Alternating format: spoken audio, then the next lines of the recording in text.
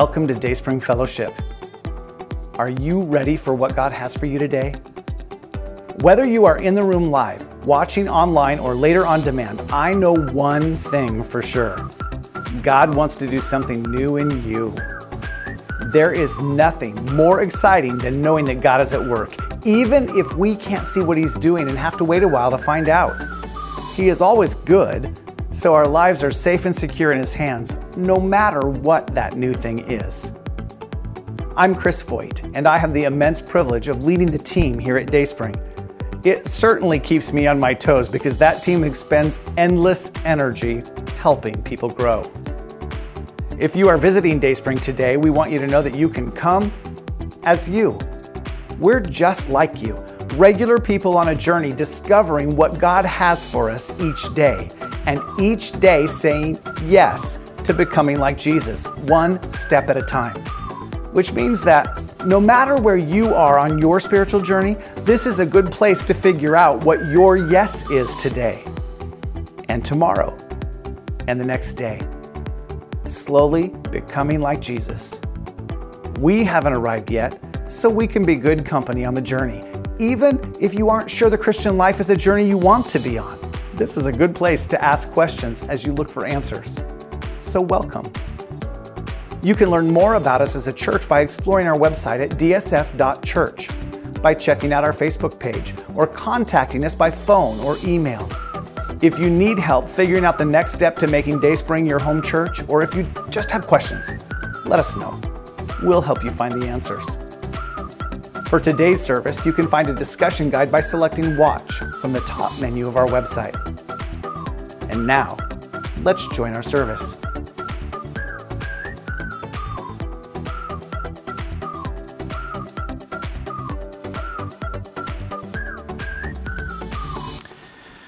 I'm a jeans and t-shirt kind of guy, for the most part. I grew up in a jeans and t-shirt kind of family. It's not that I don't have the clothes to dress up a little. I just prefer to be comfortable. I've been fortunate to have always had jobs that fit my clothing aesthetic. I couldn't imagine being a lawyer or some job like that where I had to wear a suit to work every day, like a pastor. You know, real pastors wear suits. They look pastorly.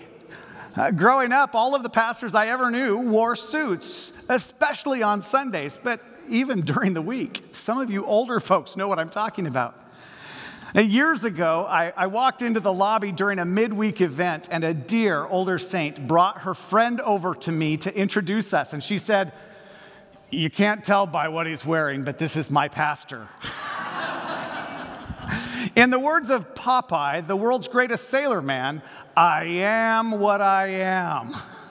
I try to live a life with no pretenses. I want my life to be an open book, nothing to hide. I want us to be the kind of church that welcomes everyone just as they are, including me. Now, here at Dayspring, there's no need to hide your true self behind a shirt and a tie, unless you're Glenn Barker.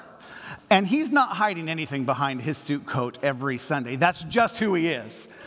Kind of like Pastor John is the flannel guy. Bug. Gives me hives just thinking about it. I do have two suits, a charcoal suit and a blue suit. Shortly after I became a pastor, my friend and mentor, Paul Knoll, told me that I needed to buy a suit for weddings and funerals. So I did. That's really the only time I dress to please other people. Well, and a little at church, too. I mean, I'm not a suit, but you've never seen me up here in ratty jeans and a t-shirt before. But most of the time, it's only at those two events that I don't want to be a barrier between someone and the cross. There are people who have expectations for pastors, and I don't want to unnecessarily get in the way, especially during highly emotional events.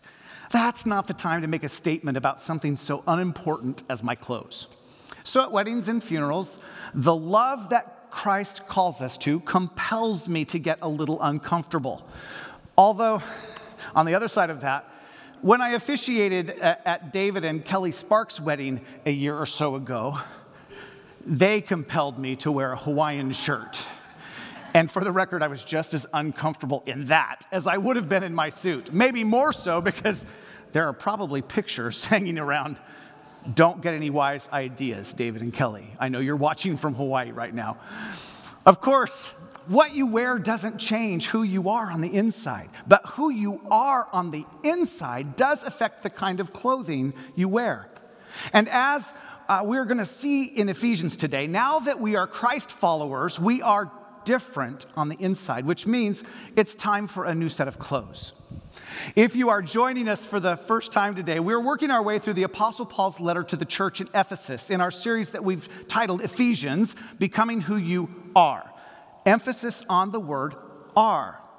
From the moment we decide to follow Christ, we receive a new identity. We are adopted into God's family, and with our adoption comes citizenship in God's eternal kingdom.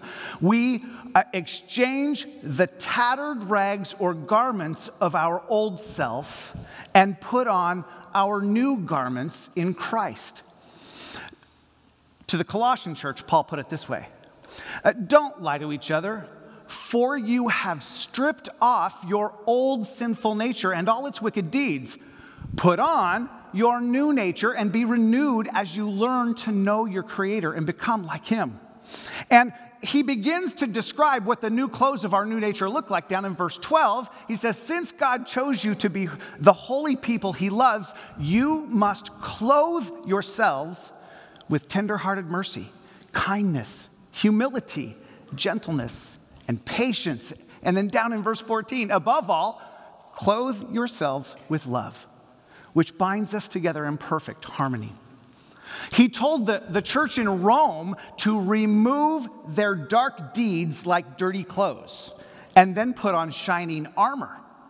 And then to the Galatian church, he said, and all who have been united with Christ in baptism have put on Christ, like putting on new clothes. All that to say, in our new identity, we are clothed in Christ. And that new set of duds comes with perks. As we saw in the first 3 chapters of Ephesians, those perks just are. Whether we live them out or not is another question. But one of those perks is the security we get in knowing that not only have we been chosen for a purpose, we have been given a guarantee for our future in the Holy Spirit. We are no longer dead spiritually, but alive in Christ, which means that our eternal life has already started because we will never be dead spiritually again. A third perk is membership in the beautiful body of Christ that we call the church. As followers of Jesus, we are one family united in Christ, and together we make the wholeness of Christ visible to the world around us. As we live out this mission, we are deepening our understanding of Christ's love for us. Our roots are sinking ever deeper into His great love for us, which in turn makes us more like Jesus, which should be the sole pursuit for all of us. Those are some of the perks of our new identity in Christ. And all of those are true whether we really understand them yet or not, whether we live them out well or not. All of these perks became true of our new identity the moment we decided to follow Jesus. If I were wearing a suit right now, I would use the churchy word and call that our justification. When we surrendered our lives to Jesus, through Jesus, we were made right with God. We were justified with God. And these became some of the perks of our new identity. And at the same time, we will spend our lifetime stepping into and living out of this new identity as we become more like Jesus, which we call our sanctification, or becoming like Jesus. To end there, though, would give us an incomplete picture of our new identity, because with our perks comes responsibility. And as Michelle taught us last week, we now also have the responsibility to walk like Jesus. We are not the same people we once were, and in our new identity, we must begin to walk like Jesus. A walk that, in community, will begin to mirror the unity of God the Father, God the Son, and God the Holy Spirit. One God with three different roles. A healthy expression of our unity will demonstrate the same. We are different people, each person uniquely crafted, united in one purpose. And as Jesus said, our unity will reveal him to the world. One more thing before we get to our text for today. All summer we camped out on the idea that Jesus left us with only one command. Let's read this out loud together to remind us from John chapter 15. This is my commandment. Love each other in the same way I have loved you. That's it. One command. He didn't say these are my commandments, just one command. Love like Jesus. In every situation, if you ask yourself, what does love require of me, and then do whatever that is, you are obeying this one command. All of the other so-called commands that we find in the rest of the New Testament are simply unpacking what love requires in different situations. So Paul, Peter, John, and James aren't adding new commands. That's a common misunderstanding of the New Testament. One command unpacked differently as the situation requires. So when Paul tells us to walk this way, that's what love requires. Or don't walk that way, that's also what love requires. Which makes sense if you think about it. This kind of love, not the love as you want to be loved kind of love, or the love as they deserve to be loved kind of love, but the love as I have loved you kind of love was a completely new concept at the time. The people of God needed help unpacking what that looked like, lived out daily. This kind of love doesn't come naturally to people. Which brings us to where we left off last week. Ephesians chapter 4, verse 17. That kind of love doesn't come naturally to people because apart from God, our minds don't work the way God designed them. Okay, Paul writes this. With the Lord's authority, I say this. Live no longer as the Gentiles do, for they are hopelessly confused. Their minds are full of darkness. They wander far from the life God gives because they have closed their minds and hardened their hearts against him. They have no sense of shame. They live for lustful pleasure and eagerly practice every kind of impurity. So Paul starts here with a reminder that we have been called out of the darkness and into the light. And light livers live differently than those in the dark. Let me illustrate it like this. God is light. In him, there is no darkness. We, on the other hand, are born into darkness. And apart from God, we spend our lives stumbling around in the dark. As different as the day is from the night, white from black, is how differently God thinks from the way we think. In Isaiah chapter 55, God tells us through the prophet Isaiah that my thoughts are nothing like your thoughts, says the Lord. And my ways are far beyond anything you could imagine. For just as the heavens are higher than the earth, so my ways are higher than your ways, and my thoughts higher than your thoughts. Now, I cannot stress this enough. His thoughts are nothing like our thoughts. Nothing. Most of us don't have the humility to receive this because we're generally too self-righteous. But apart from God, on my best day, my best thoughts are nothing like God's. Apart from God, I can't even imagine the ways of God. Imagine trying to explain your iPhone to Adam and Eve. They would have absolutely zero context to understand even a tiny percentage of the power that we take for granted every day. That's how different we think than God. So if apart from God, we think the correct way is right, we can just assume that we're wrong and it's left. For example, it's natural for us to assume that love is conditional. Hurt me once, shame on you. Hurt me twice, shame on me. There won't be a third opportunity. That's how we think. God says forgive, period. We think we need to fight for our rights. God says, sacrifice our rights for others. And freedom. We think freedom means that we can do whatever we want. But biblical freedom, the way God thinks about freedom, is that we have the freedom to do good to others. Like even as Christ followers, we think it's our strengths that God uses for his glory. Yet time and time again, God glorifies himself through our weakness. As I said when we were talking about the mystery of redemption unfolding through the church in Ephesians chapter 3, God disguises his strength in our weakness. We don't think like that. So at the point that we surrender to Christ, God doesn't just change our faulty thinking. He moves us into the light and downloads a new operating system. We now have the incredible privilege of learning how to think like God. But even then, we aren't there yet. The process of learning to think like God is like changing the trajectory of our old way of thinking.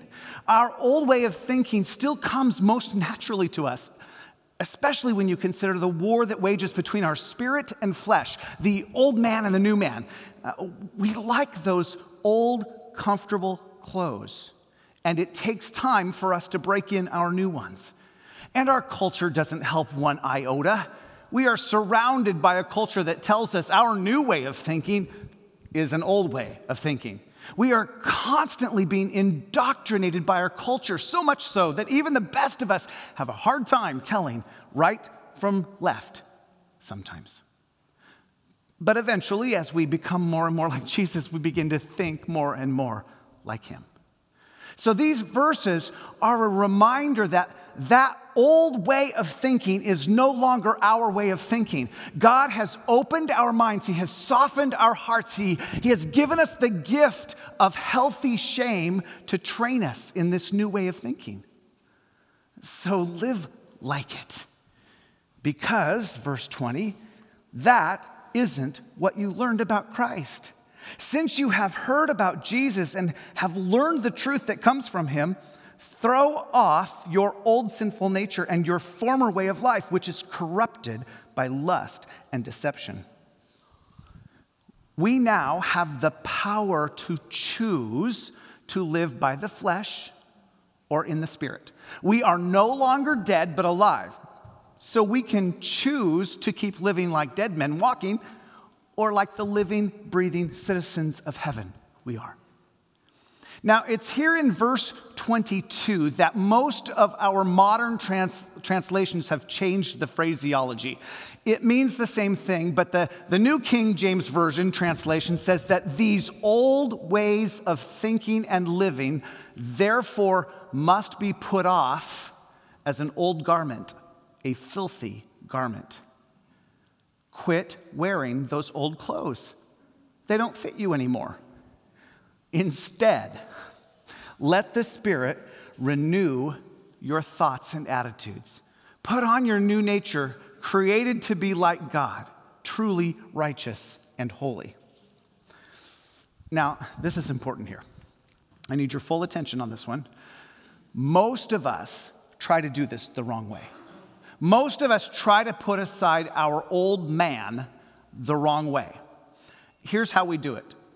By the way, when it comes to the way we think versus the way God thinks, this is another way that we're different, because the way we try to go about becoming righteous makes sense to us, even though it is completely wrong. We try to say no to sin. No to the old way of thinking. We think, I'm not going to do that thing, whatever that thing is for you. I'm not going to lose my temper. I'm not going to make sarcastic remarks that hurt people. I'm on a tight budget, so I'm not going to swing through Starbucks. I'm not going to mindlessly scroll through my news feed. I'm not going to look at those pictures on the internet. You know the ones I mean. I'm not gonna. And then you do. Whatever your thing is, you give in every time. Eventually, your good intentions crumble every time, without fail. I'm human too. I know from experience. You can't say no to sin. You can't say no to sin because it makes the sin, whatever it is, the focus. And anything you focus on becomes bigger and bigger until it takes over. Have you ever bought a new-to-you car and thought, you don't see many of these on the road? And then all you see is your car on the road everywhere you turn. Your mind has this incredible way of spotlighting what you are thinking about, or even not thinking about, until it takes over. If I tell you not to think about a pink elephant, what's the first thing you do? Of course, now there's a pink elephant running rampant through your mind. You can't say no to sin because it highlights, it focuses on the wrong thing. Instead, in verse 23, let the Spirit renew your thoughts and attitudes. Put on your new nature created to be like God, truly righteous and holy. You put on your new nature by saying yes to God instead of trying to say no to sin. Instead of saying no to anger, try saying yes to gentleness. Instead of saying no to snarkiness, try saying yes to kindness. For every no of your old man, there is a corresponding yes in your new man. And the more you focus on your yes, on thoughts and ways of God, the bigger that yes gets, until it takes over and pushes your nose away. There simply isn't any room for the no anymore. There is far more power in God's yes than there is in Satan's no. We just try to get the right thing the wrong way. Now, not to leave us hanging, after describing the concept of putting off your old clothes, your old tattered, worthless garments, and putting on the new, Paul spends the next verses unpacking what putting off and putting on looks like practically in some of the scenarios of our day-to-day lives. So first, in verse 25, stop telling lies. Let us tell our neighbors the truth, for we are all parts of the same body. So put off falsehood, put on truthful speech, because we're all on the same team, living for the same God. Going back to what does love require of me? Love requires truth. There is no such thing as a benevolent lie, even if we're trying not to hurt someone's feelings. There is a life-giving way to honor every situation. Honor truth in every situation. We cannot build each other up apart from truth. And then in verses 26 and 27, and don't sin by letting anger control you. Don't let the sun go down while you are still angry, for anger gives a foothold to the devil. Put off sinful rage. Anger in and of itself is not sin. Even God gets angry. Several times in the Old Testament, we see the phrase, the anger of the Lord. Even Jesus was righteously angry when he overturned the tables in the temple. We would call this righteous anger. It's hard for us to have righteous anger because our emotions often get in the way and cloud things up. Our motives get fuzzy. We lack the omniscience or the all-knowingness of God, and we're tainted by sin. So let's be honest. Most of our anger moves to sin because we stew in it. We let it simmer. We share it with others. We erupt. We let it control us. Sinful anger holds grudges.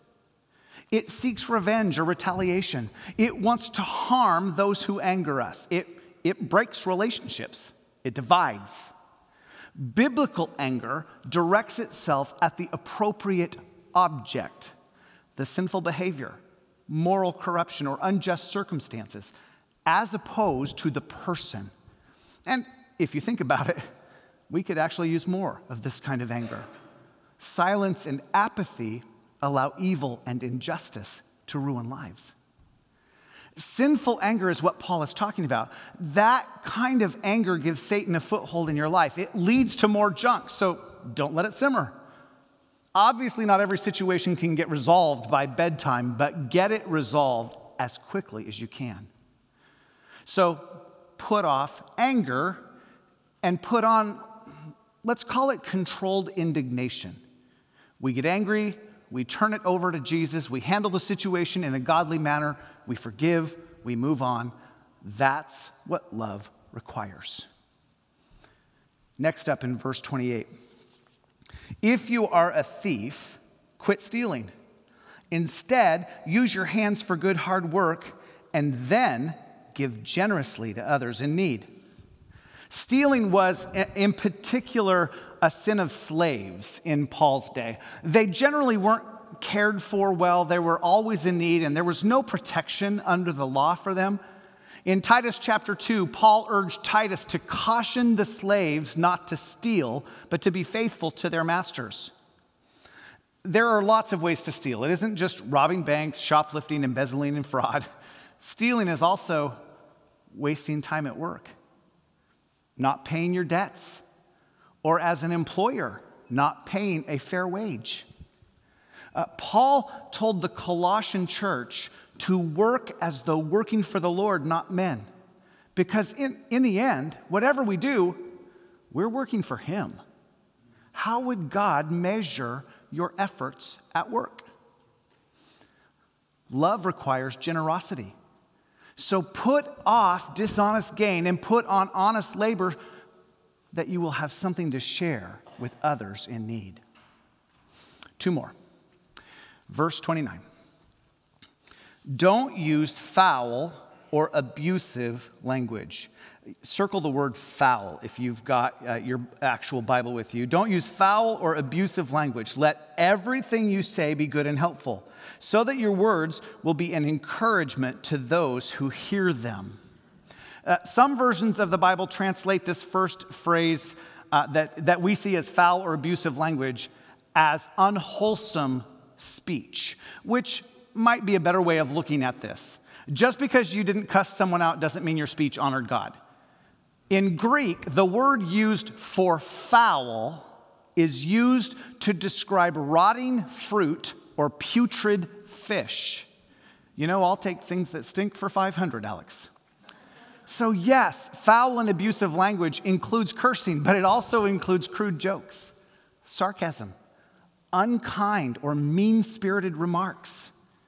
We know from our summer series on the power of words that the mouth and the heart are connected. Jesus pointed that out in Matthew 12, which means that unwholesome speech says far more about the state of your heart than anyone else's. If you are going to give someone a window to your soul, why not make it something that builds them up instead of something rotten that makes them want to puke? I'm just saying. So let's put off unwholesome speech and put on edifying speech. Let's lift people up. Let's spur one another on toward love and good deeds, as the author of Hebrews says. Let's point out the good things that we see in others. They get stuck on the bad things pretty well all by themselves. They need our help to see what God is doing in their lives. This is like pointing them to their yes instead of leaving them stuck and focused on their no. We are imparting God's grace in other people's lives. And then last but not least, beginning in verse 30. And do not bring sorrow to God's Holy Spirit by the way you live. Remember, He has identified you as His own, guaranteeing that you will be saved on the day of redemption. Get rid of all bitterness, rage, anger, harsh words, and slander, as well as all types of evil behavior. Instead, be kind to each other, tender-hearted, forgiving one another, just as God, through Christ, has forgiven you. Now, Paul has already talked about the work of the Holy Spirit in our lives in chapter 1. At the moment of our salvation, He moves in. He is the seal on our adoption papers. He is always with us, regardless of how we live. What we see here is that how we live can cause Him pain and distress. The word for sorrow is the same word that described Jesus' sorrow in the Garden of Gethsemane on the night that He was arrested. We grieve the Holy Spirit when He has to live in the yuck that comes with any of the yuck we've already talked about, but also bitterness, which is harboring resentment and rejecting reconciliation, rage, or that simmering anger that has yet to be released, Anger, which is the release stage. We unleash emotional and or physical harm towards someone. Harsh words, which we've already covered. Slander, which I define as negatively changing someone's opinion of another person. I harm their reputation.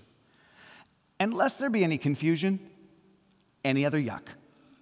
All types of evil behavior, otherwise not mentioned. This is Paul's way of saying I could go on and on and on with this analogy of putting off and putting on. So don't go thinking, I've got all these down, so I must be doing great.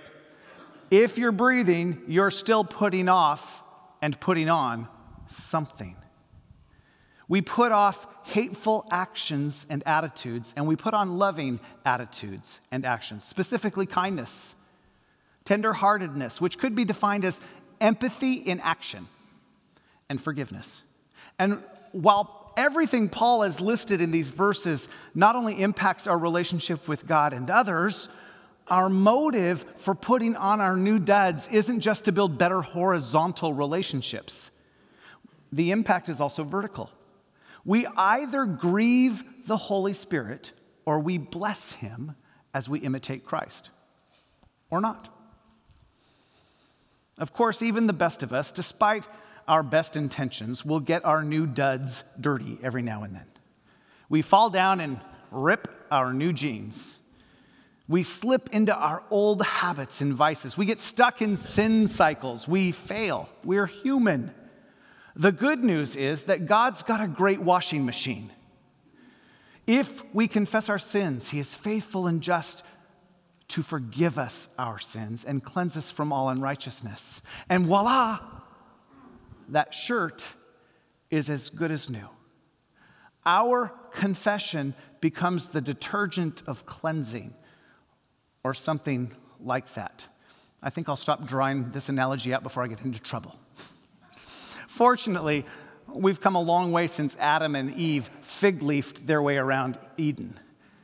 We have countless options now, and because we're all born in sin and still fight the good fight in a fallen body, I know that each of us is still holding on to at least some old tattered rag that we keep putting on.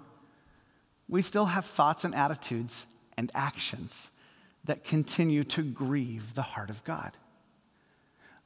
Isaiah also tells us that even our righteous deeds are like filthy garments.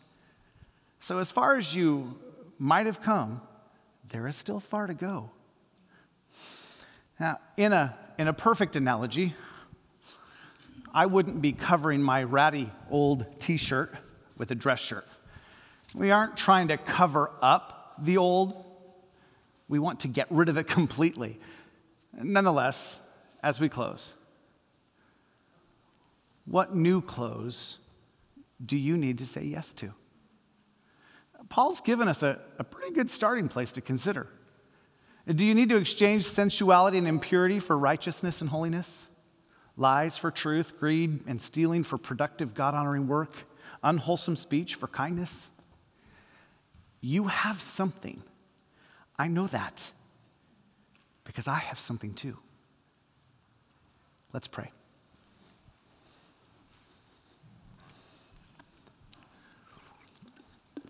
Father, in these moments, we ask that you would unleash the Holy Spirit in each one of us. That you would bring to mind the parts of our old man that we have been holding on to, those tattered rags that we keep putting on as we reject the new ones that you've set aside for us.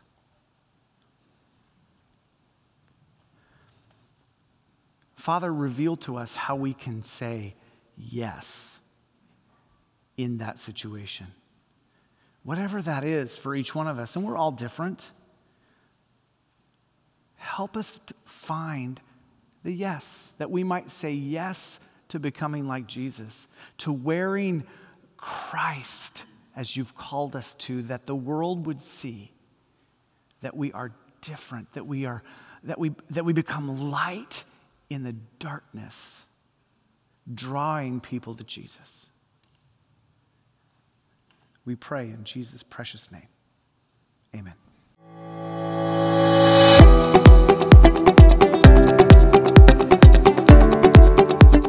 Thank you for joining us today.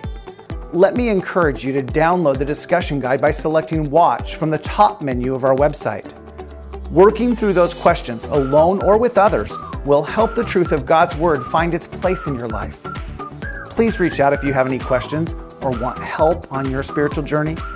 My email address is on the screen, or you can call the church during the week. Faithful people like you make this ministry possible. People who believe in what God is doing through Dayspring, who have experienced God's work in and through their own lives and been changed in the process. If you're just checking us out today, please know that we don't expect you to give anything to support Dayspring.